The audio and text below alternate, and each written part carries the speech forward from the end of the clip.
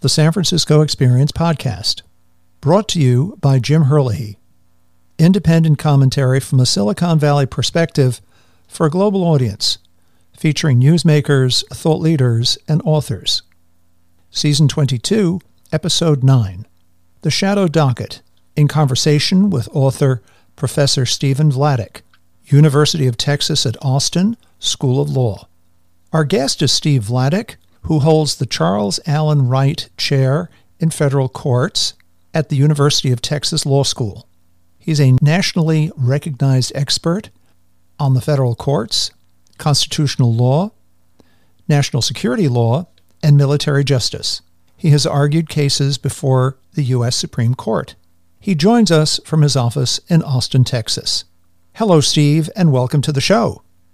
Thanks, Jim. Thanks for having me. It's a pleasure to be with you. Well, my pleasure. And first of all, Steve, congratulations on the publication of your latest book, The Shadow Docket. And the full title of the book is The Shadow Docket, How the Supreme Court Uses Stealth Rulings to Amass Power and Undermine the Republic. It's a critically acclaimed book. It's a New York Times bestseller, and it sheds light on the inner workings of the U.S. Supreme Court. Steve, please take a few moments to tell us about your biography and your scholarly work. Sure. So I am, as you say, a law professor at the University of Texas, about to start my 18th year in the legal academy. I, have been interested really since before I even went to law school in sort of the structure of legal systems and basically how institutional structures actually shape the powers and the limits on the powers of judiciaries. It started actually when I was in college looking at that from the perspective of international criminal justice and war crimes tribunals, but I sort of gravitated more toward the U.S. side when I was in law school after 9/11, the rise of military commissions at Guantanamo and everything that followed. And I started to pay more and more attention to the Supreme Court as an institution and was, Jim, frankly, quite surprised at how little time we spend talking about the court holistically versus, the amount of ink that is spilled on, the high-profile individual substantive rulings the court hands down each term. And so I started doing more and more work on the more obscure side of the Supreme Court's docket, which is part of what led me to this book. Mm-hmm. And Steve, before we launch into our discussion, I noted that you are a third-generation lawyer. Your grandmother, your father, and now you, 3 generations of lawyers in the family. Thanksgiving conversation must be quite lively in the Vladeck household. It is, although I should say he would beat me up if I didn't clarify. It's actually my uncle, your uncle. And my aunt who were the lawyers in that generation. My dad's the black sheep. I see. But both of his parents were lawyers. My grandmother actually graduated from Columbia Law School in 1947. She argued a case in the Supreme Court in 1981. Oh. My uncle and my aunt are both very successful lawyers, so I had big shoes to fill. Well, congratulations. That's quite a family history. Again, the title of your book, The Shadow Docket, refers to the Supreme Court's ability to issue emergency rulings in exceptional circumstances. But the court's other better-known docket, the merits docket, that's produced landmark constitutional decisions such as Brown versus Board of Education, Roe versus Wade, Dobbs versus Jackson, to cite but a few cases, is more widely known to the American public. Let's begin with a definition. What is the shadow docket, and why has it become so controversial? The shadow docket as a term was coined in 2015 by a Chicago law professor named Will Bode, basically as an umbrella catch-all to cover all of the decisions, all of the rulings the Supreme Court hands down that aren't those fancy, lengthy merits rulings that we're used to seeing after the court, hears oral arguments, after it's taken multiple rounds of briefing. And it turns out that by volume, about 99% of the Supreme Court's output really is these unsigned and usually unexplained orders. Will's insight, which I've rather shamelessly appropriated, is that even though a lot of those orders are anodyne and not that impactful, a bunch of them actually are pretty important and pretty significant. And we don't really talk about them the same way we talk about the court's more visible merits decisions, even though some of these orders can be the difference between whether federal policies can or cannot be enforced can be the difference between whether state COVID mitigation measures will or will not be blocked, can be the difference between, whether states have to redraw their congressional district maps in advance of the next election cycle.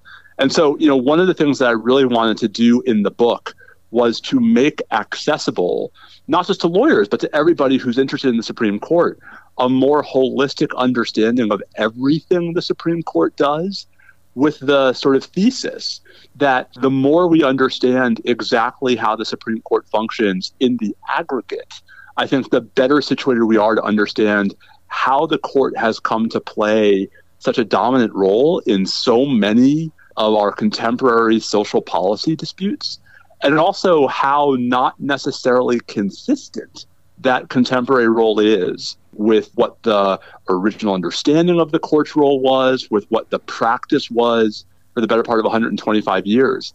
And so I really, even though a lot of the book is about recent events, I really sort of view the book, at least in the first instance, as also getting everyone on the same page and trying to understand exactly how the Supreme Court came to both be given and take as much power as it has today. Could we just take a few moments to talk about the history? Because I found the history that you recount in the opening chapters of the book to be fascinating. I didn't realize that until 1935, the Supreme Court didn't have its own building, that It sat in the old chambers of the Senate, number one. So that was a revelation to me. Number two, another revelation was the fact that until 1890, correct me if I'm wrong, the Supreme Court, at that point, in that 1 year, I think they had 1,800 cases, and they had to, all of those cases. There was subsequently a reform. The Congress gave more authority to the Supreme Court to be able to pick and choose among the 1,800 cases that had been submitted to them, which ones they would hear.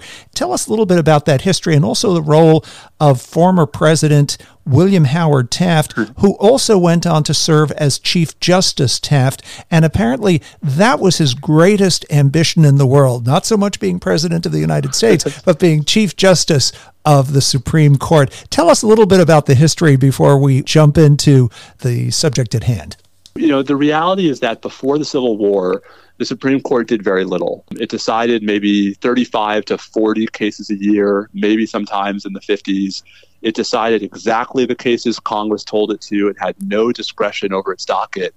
And, what that meant, among other things, Jim, is that the Supreme Court wasn't that powerful. We may be loosely familiar with a couple of really big decisions from before the Civil War, but we can probably count them on one or two hands, even though that's, a 70-year period. What happens after the Civil War is federal law expands dramatically, and so federal judicial dockets expand with it, so that by the 1880s, the federal courts are just totally overwhelmed with cases, including the Supreme Court, which has no discretion to turn away appeals that are just not worth its time, right? Appeals that are, absolutely meritless and that are, small potato disputes between private parties. And so starting in 1891, Congress begins to address the problem, but at first it's really baby steps. And it's really Taft who comes along. He's one of the most well-known lawyers in the country in the late 19th century. He serves as Solicitor General, the government's lawyer in the Supreme Court. He's a judge on the Federal Appeals Court in Cincinnati. And this is all before, right, he becomes Teddy Roosevelt's vice president. And the whole sort of vibe of Taft's approach was how to make the courts more equal to the political branches, how to raise the stature of the courts. And so for Taft, this had a couple of planks, right? One plank was, you mentioned this already, getting the court physically out of the Capitol, because a court that was literally dependent upon Congress to turn the lights on would not be a very powerful court. But the other was to give the justices much, much more control over their docket as a means of making the court more powerful. Because, Taft's insight, which I think has turned out to be absolutely correct, whether you like it or not, is that when the justices can pick and choose their cases, they really can set their own agenda in ways that allow them to consolidate power that they would not have if they were simply sitting back and reacting to every single case that the parties wanted them to resolve. So, Taft, even though he's viewed, I think, by a lot of folks as a fairly middling president, is actually probably the most important Chief Justice, maybe alongside John Marshall in the Supreme Court's history, because he spearheads all of these reforms. He, helps to write the 1925 legislation that radically transforms the court's docket. He helps to persuade Congress to allocate money for the fancy, ornate building that the Supreme Court has called home since 1935. And it's all, Jim, swirling around the same idea, which is these reforms will make the court more powerful. Let's move on to today and the shadow docket. That's, again, having that historic perspective, I think, is so important. It was just a great way to for the book to open and really sort of sets the stage as to how we got to where we are today. So again, Steve, tell us about the shadow docket as it has evolved today. And you mentioned that of course the term was coined by Will Bode at University of Chicago. And so tell us now again, the Supreme Court has always the ability to intervene on an emergency basis. I mean, we think of those 11th hour capital punishment cases where the warden is about to throw the switch on the electric chair and just waiting to hear from the Supreme Court whether or not there's been a stay. That was a major part of the emergency rulings of the Supreme Court in the past, was it not? So yes and no. I mean, the shadow docket is sort of two different things, right? I mean, one of it really is the certiorari stuff that we were just talking about. The emergency relief part of this is something that really changes a lot starting in the late 1970s and early 1980s. So, the court had always had this facility for dealing with emergencies. And just to be clear about what we mean, right? An emergency in this context is a lower court ruling that a party wants to appeal, but where the party also wants to change the status quo while they're appealing. So I'm challenging a federal policy, right? A lower court rejects my challenge, but I want the courts to block the policy while I appeal that decision. And the idea is that this requires a pretty high showing because you lost blow. And you're trying to convince the appeals court not only that they're likely to rule for you, but that you're going to be harmed if they don't sort of adjust that. You can't wait, basically, for the case to get all the way back to the Supreme Court. Before 1980, the way the Supreme Court dealt with almost all of these cases was, the term is in chambers, was to have individual justices deal with emergency applications based on sort of geographic divisions. So every part of the country has a circuit justice who's responsible for applications that come from that part of the country. And it really is the rise of the death penalty after the Supreme Court reinstates it in 1976 that precipitates this fundamental shift where instead of having individual justices resolve these applications, which they usually did with oral argument, as in chambers by themselves, they'd often write opinions as circuit justices. Now the court starts this sort of norm of referring applications for emergency relief to the full court if they're remotely divisive. And even though the full court is going to resolve the application, there's no simultaneous move to provide anywhere near the same process that circuit justices were providing. So there are no more arguments on emergency applications. The court does not think it's appropriate to write opinions respecting emergency applications. And Jim, this shift really happens in the early 1980s, but no one notices because almost all of the cases it happens in are these 11th hour fights over impending executions, where everyone's assumption is that this is a unique set of procedural accommodations to deal with the unique problem posed by capital punishment. And so it's a death is different kind of reaction. It's really only starting in the mid-2010s that we see the Supreme Court embrace some of the same pathologies. So full court review, no oral argument, no opinion, in contexts that go well beyond whether, State A can execute prisoner Smith. Jim, I mean, without downplaying the gravity of a capital case, usually those cases are not about broader legal implications on a statewide or federal basis, right? Usually those cases are about whether a particular prisoner can or cannot be executed. In contrast, what starts happening in the mid-2010s is the justices apply the same rules, the same norms, the same standards to Obama's clean power plan, to Trump's immigration policies, where now these unsigned, unexplained orders are having massive statewide or nationwide effects in contexts in which the court is not explaining why it's intervening to adjust the status quo. Steve, could you just come back and quote the decision by Justice O'Connor, Souter, and Kennedy, wherein you talked about unsigned orders. Tell us that the famous statement that they made about describing the importance of a decision should be in writing, it should be clear, it should be before the public, before everyone to read and to understand the rationale. Do you recall that quote from the three justices? It's from Casey, and it's something to the effect of a judicial decision with no principled justification would be no judicial act at all. Right. The idea there, Jim, this ought not to be controversial. The idea is that what makes the court a court is its ability to provide principled justifications for its decision making.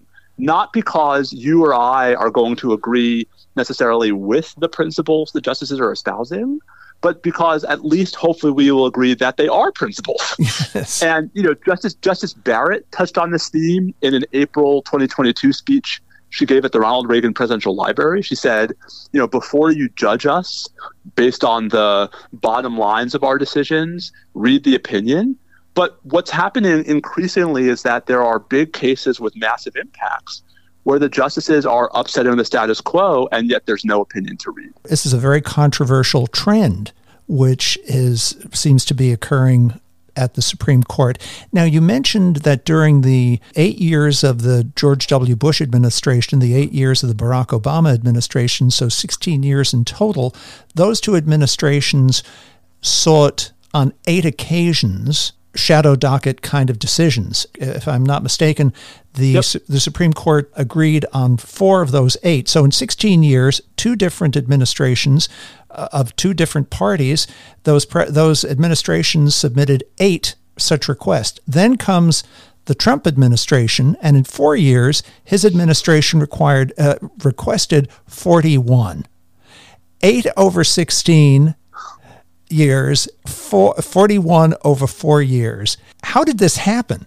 Yeah, I think this is the sort of the thrust of chapter 4 of the book. I think the Trump administration found out pretty early on, in specific regard to the second iteration of the travel ban, that the Supreme Court was going to be all too willing to grant emergency relief without explanations in contexts that would give President Trump policy victories, even if not legal victories. So from the second iteration of the travel ban to the border wall to a series of controversial asylum policies to the transgender military service ban, there are all of these controversial Trump-era policies that the Supreme Court allows Trump to carry out for years on end after lower courts had blocked them without ever saying that those policies were legal. And, I think there are those who are, more sympathetic to President Trump and his policies who would say some of that was a reaction to perceived overreaching by lower courts. The problem, Jim, is that none of those decisions were explained. And so there's no point where the court actually says we're reacting to overreaching by lower courts. There's no point where the court says, in general, lower courts should defer to the president on immigration policy, or lower courts should be wary about issuing these kinds of injunctions against executive branch action.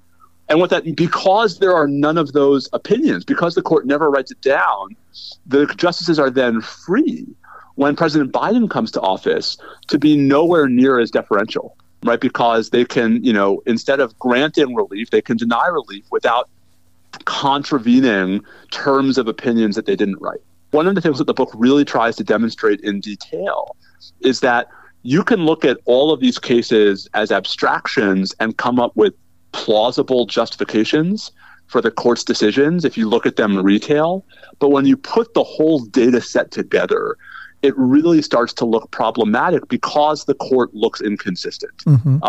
Right? Because the same principles that ought to have counseled in favor of or against relief end up hashing out differently depending upon the partisan valence of the dispute.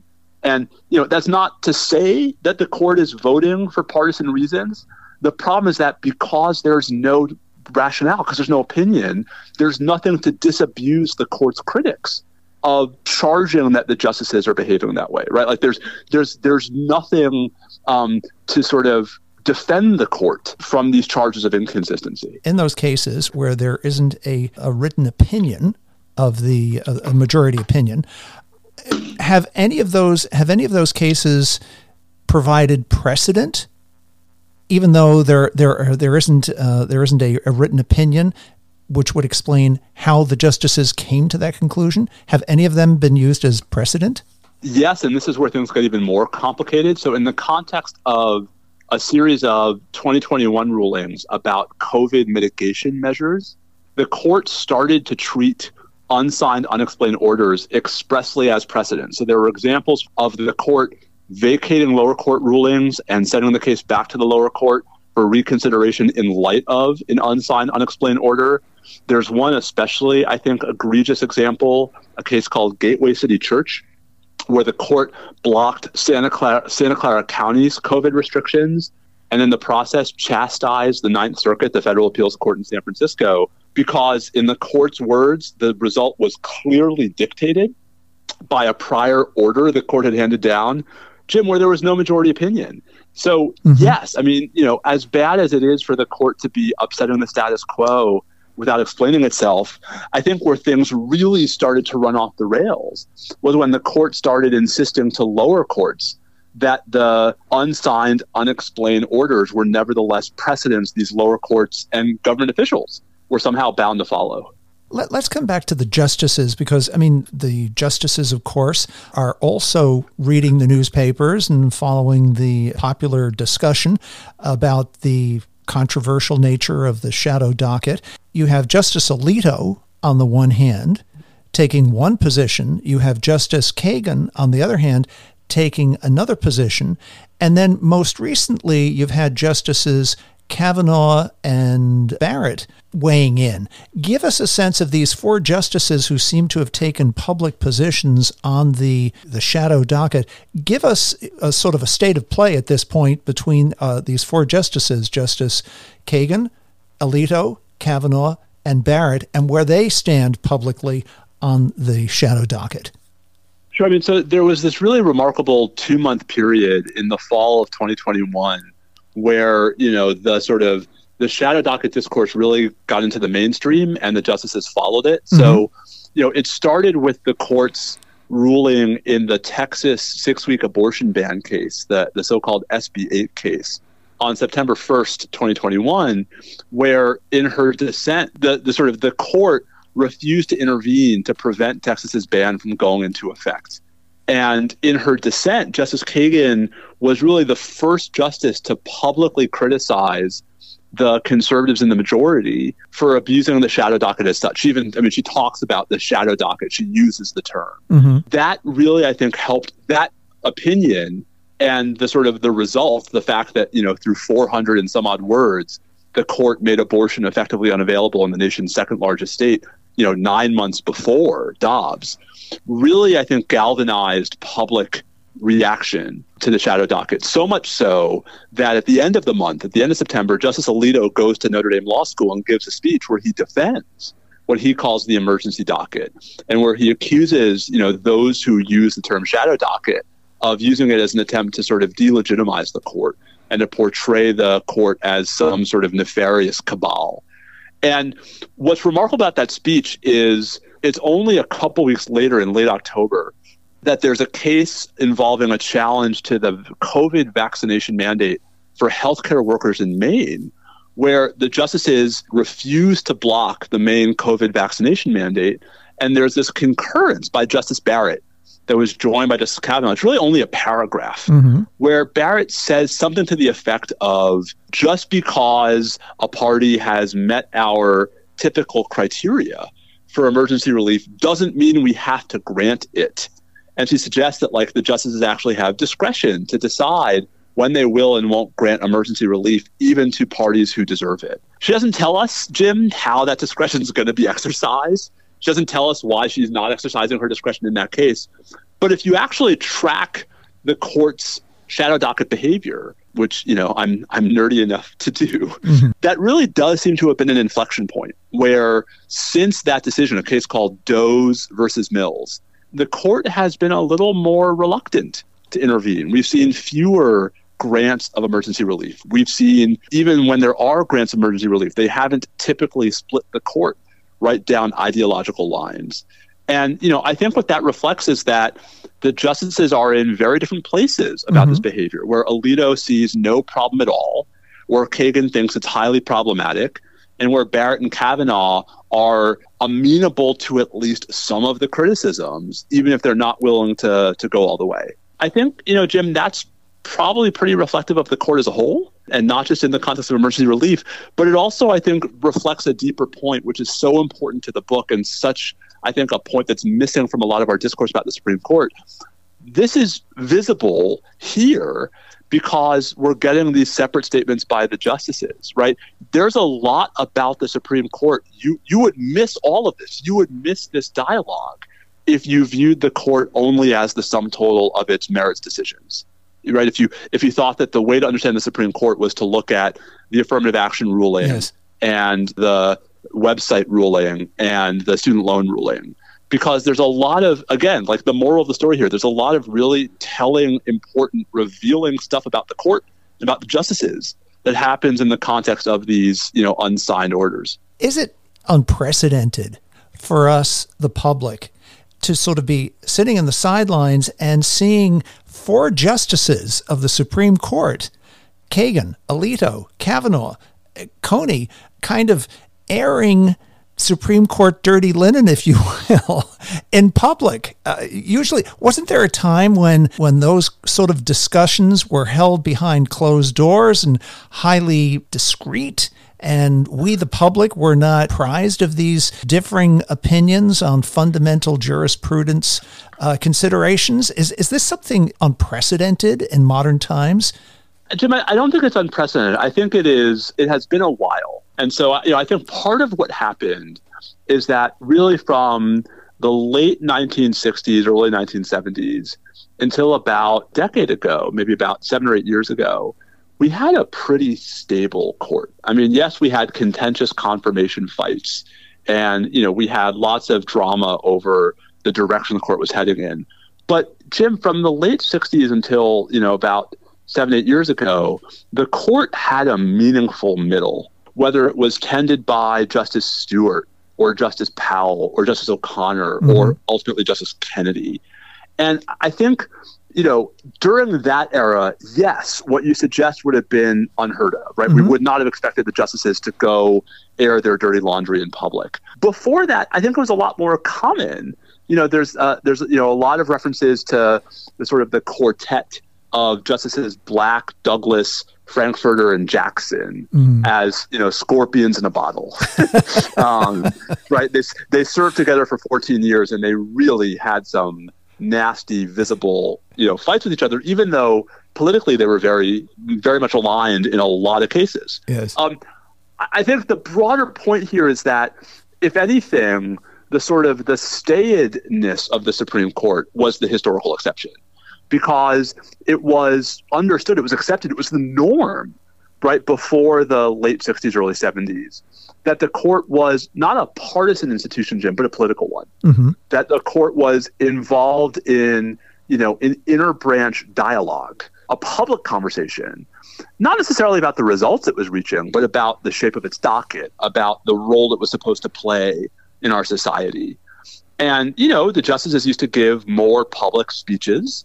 Chief Justice Berger in 1975 started the tradition of year-end reports as a way of basically sort of, telling everyone what the court's been up to and what he thinks the court needs from Congress. And so I think, to sort of tie threads together, part of how we got here, part of how we got to a court that has all of this power and very little meaningful accountability is those understandings have fallen by the wayside.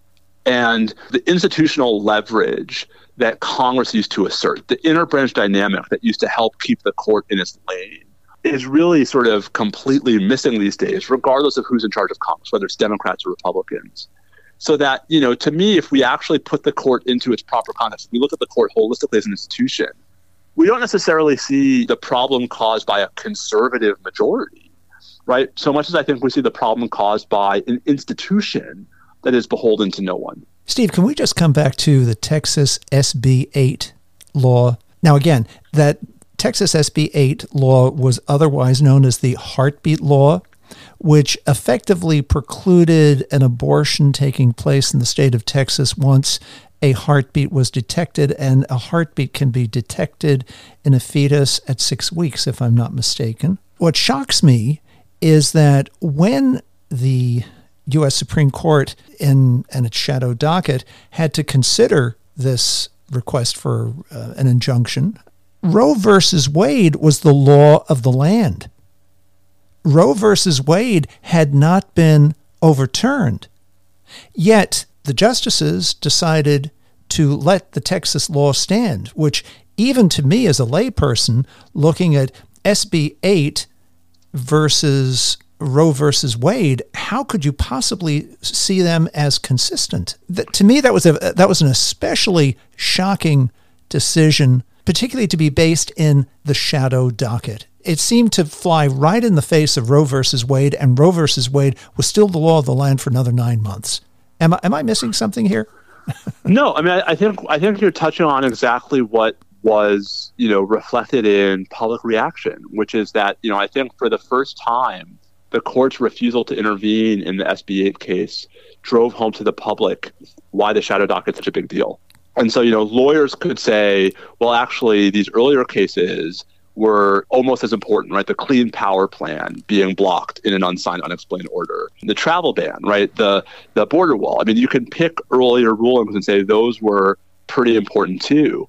But the sort of the immediate impact of the court's non-intervention in the Texas case, I think, really brought a lot of previously unavailable attention to why this stuff matters. Mm-hmm. And Jim, and I think, part of what, I was already well along in the book when that happened. It was, in one sense, I think, really powerful to be sort of going through that in real time while writing a book that was designed to do exactly what that decision did, which was to make the Shadow Docket accessible and real and to make its impact visible to folks who aren't necessarily spending their days and nights watching the Supreme Court very carefully. Could we just come back to the flow of cases on an annual basis to the Supreme Court?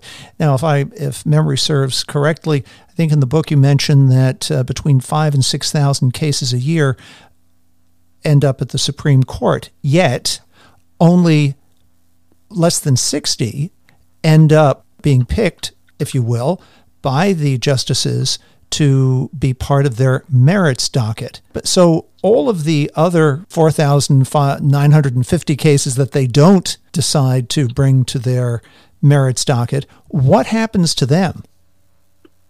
Yeah, so in all of those cases, the last decision by a lower court ends up being the one that stands. Mm-hmm. And that might not seem like that big a deal, but think about the power that gives the justices. Mm-hmm. So you're a Supreme Court justice, a federal appeals court, or a state Supreme Court has issued a decision where you the person, really like the decision. You like the policy result that the decision produces. But you, the justice who has your methodological commitments, can't get behind the rationale, just can't buy the logic of the decision. Mm-hmm. Well, you could, in a world in which you had to hear that appeal, you would have to grapple with the fact that your legal principles don't support that result. In a world in which you can deny certiorari and just let that decision stand without any imprimatur from you, you don't. Mm-hmm. And that's, just one of the ways in which this kind of discretion over the court's docket empowers the court and gives the court the ability to pick and choose cases, to pick and choose issues, and to thereby, decide only what the justices want to decide and nothing else. And, one other piece of this, the rule, which actually isn't written down anywhere, is that it takes 4 votes to grant certiorari, so 4 of the 9 justices. What that meant until 2020 was that the Democratic appointees, if they wanted to, could force the Republican appointees to take up cases like that. Mm-hmm. One of the ways in which Justice Ginsburg's death and Justice Barrett's confirmation to replace her changes the dynamic is the Democratic appointees now can't force a case onto the court's docket by themselves. Every case the court hears requires at least one of the Republican appointees to want to hear it. And that just, radically changes the shape of the court's docket. It radically changes the types of cases the court is hearing in ways that we just don't talk about, where you'll see all of these statistical claims at the end of a Supreme Court term about how often the court was unanimous or about which justices agreed with which justices when. Jim, none of those accounts deal with the denominator problem, which is that the denominator is controlled entirely by one side of the court. Steve, why has there been such a steady decline in the number of, on an annual basis, of cases getting onto the merits docket? We're down to less than 60. And it wasn't that long ago when we were well up over 100. Why has there been such a steady decline? Because the number of cases that actually come before the Supreme Court continues to increase, yet the number that they're actually deciding in the merits docket has been steadily shrinking. Why is that? It's a good question that no one other than the justices knows the answer to. But we should make this clear. So the big drop off happened after 1988, and 1988 was a big year because that's when Congress basically gave the court discretion over almost all of the rest of its docket. And so it's after 1988 that the court's docket drops from 150 cases a term to, as you say, to the 90s. But if you look at the data, the drop-off hasn't slowed, right? So it was in the 90s in the 1990s. It was in the 80s in the 2000s. It was in the 70s for most of the 2010s. And now we're below 60 for the fourth term in a row when the court, Jim, before that hadn't been below 60 since 1864. Part of what I think is going on is what we've been talking about, which is now the grants are coming only from one side of the court. I see. The justices take only the cases they want to, right? They can be incredibly choosy and no one complains. And, the result is a very, very skewed and small merits docket. Just put this in context. The court has decided this term 58 decisions with, after oral argument with signed decisions of the court. 57 of those were cases the justices chose to hear. So only one of the 58 cases the court decided this term was a case it had to decide. One of the things that's missing, right? One of the things that's disappeared is of those 58 cases, only one was a direct appeal of a state criminal conviction, even though those cases used to be, the heartland of the court's docket. With this shift, with this decline, the court's role just keeps getting more and more, political. Because the justices now get to basically say, we are going to decide only these questions and only these cases and nothing else. And folks who like the answers the justices are giving in these cases might not think that's a problem. I guess institutionally, to me, it's a symptom of a broader disease that the court doesn't feel beholden to lower courts who want more guidance, to government actors who want more guidance, to legislatures, right, who expect the court to provide more clarity. And when a court can basically do whatever it wants, whether it's through how few cases it grants on the merits docket or how busy it is on the emergency docket, that is a court that, whether you like the bottom lines or not, is, to me, from a separation of powers perspective, remarkably unhealthy. It seems as though there has been a shift as Justices Kavanaugh and Barrett, reading the tea leaves, seem to have pulled back a little bit with regard to the shadow docket. Has your argument reached their ears as it did the ears of Justice Alito? I don't know if they're specifically familiar with what I've written. I do think that they have clearly been reacting to what's in the ether when it comes to sort of public concerns about the shadow docket, that they're reacting to, the critiques of their colleagues like Justice Kagan. But, just to sort of drive home the point, we're speculating at best, Jim, because they haven't told us. And so, as with everything else, we really are left to sort of wonder why the justices are acting the way they are in ways that really create serious unpredictability that matters if you are government actors, if you are lawyers, if you are lower courts, because you just can't know what the court's going to do when the court isn't telling you why it did what it did the other day. Let's come back to the use by an administration of these emergency orders. Again, George W. Bush in his 8 years in office, there were 4 from his administration. Barack Obama, during his 8 years in office, there were 4. Trump, there were 41. Tell us about the Biden administration. Has the Biden administration sought this kind of protection, or do they simply read the tea leaves of the ideological bent, if you will, of the Supreme Court being probably against them, that the Biden administration wouldn't wish to pursue emergency orders through the Shadow Docket? Any numbers from the Biden administration as compared to the 3 preceding administrations? Yeah, I mean, so as we're recording this, the Biden administration has asked the court for emergency relief a total of 11 times in 2.5 years. So, that's way up compared to the Bush and Obama administrations, and, less than half of what the Trump administration did. And I think that's, a reflection of, exactly as you suggest, an administration that is more skeptical that it's going to find a friendly audience in the Supreme Court, right? That sort of doesn't see the Supreme Court as likely to be as sympathetic as the Trump administration would have. But, Jim, among those 11, the government has won 6 of those. And in the other 5, in 2 of those, the government ultimately won on the merits. So even though the court didn't intervene in favor of the Biden administration at the emergency relief stage, it did ultimately side with the administration when the case came back. So 6 out of 11, 8 out of 11, it's a pretty good track record, especially when you consider that it's a conservative majority in a Democratic administration.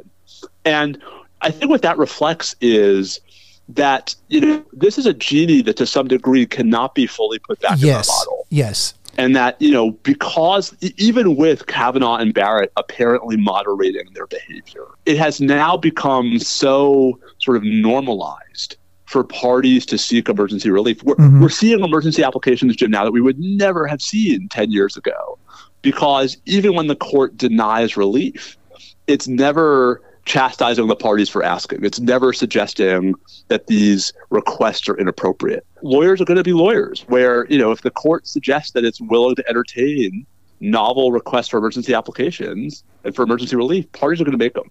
And I think that's a problem that the court really hasn't grappled with, which is how its own behavior has enabled much more aggressive litigation behavior by parties in ways that are really hard to get out of, really hard to sort of resist if you are justices who might be sympathetic on the merits to the arguments that these parties are advancing.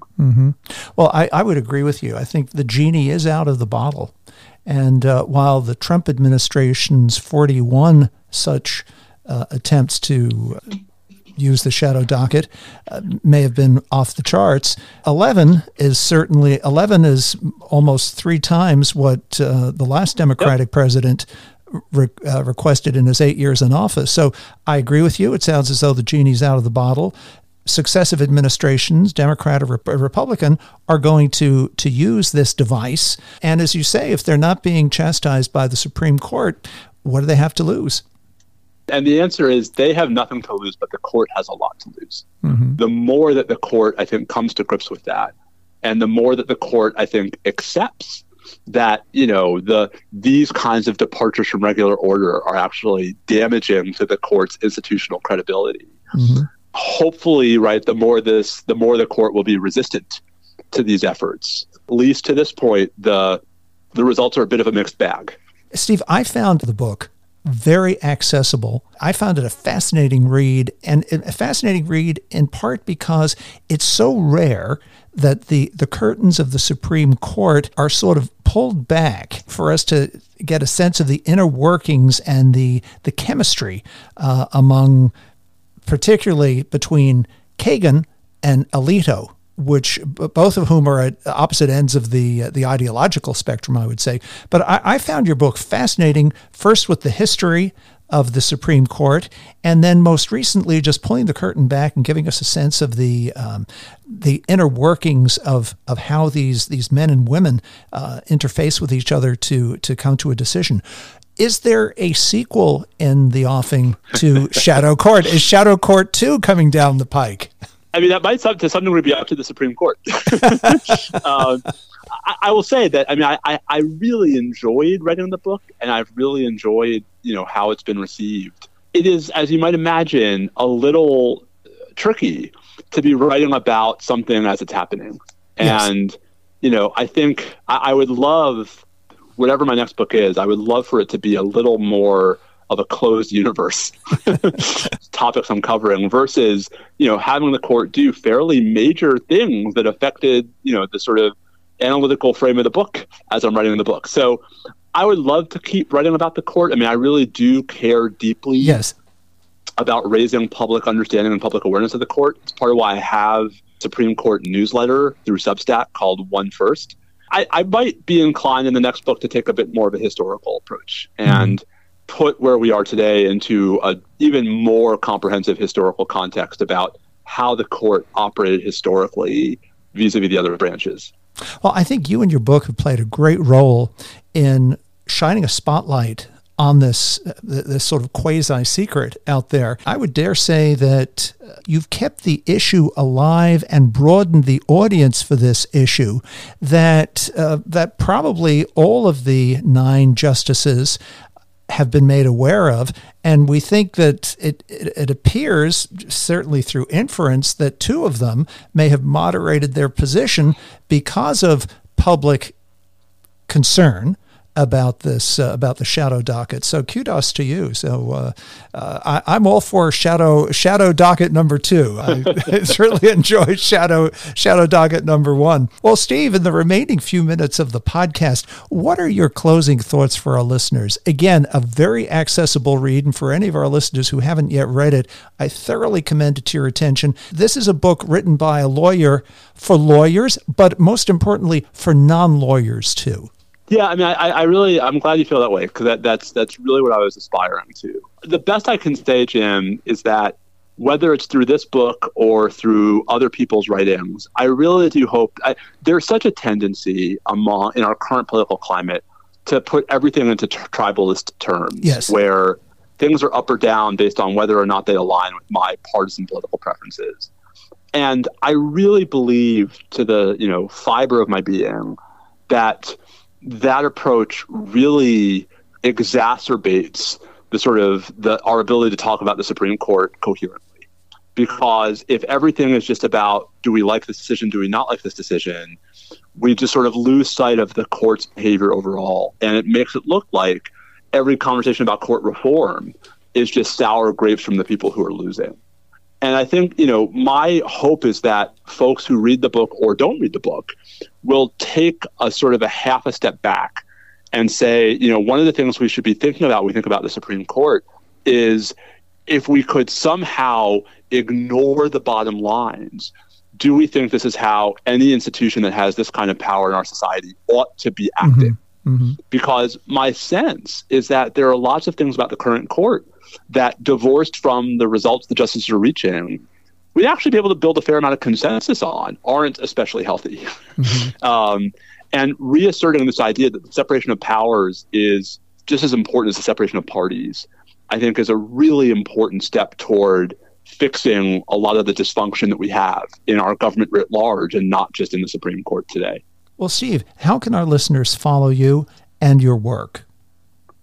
Well, so I am, at least for the moment, still on the artist formerly known as Twitter, at Steve_Vladeck. I'm also on Threads at the same handle. As I mentioned, I do have weekly Supreme Court newsletter called One First, which folks can find at stevevladeck.substack.com. Those are probably the best places to find me. Well, again, Steve, thanks so much for joining us today, taking time from your busy schedule, and for shedding light on the Supreme Court that makes decisions that affect all of us. And again, you've written a very accessible book that I thoroughly recommend to all of my listeners.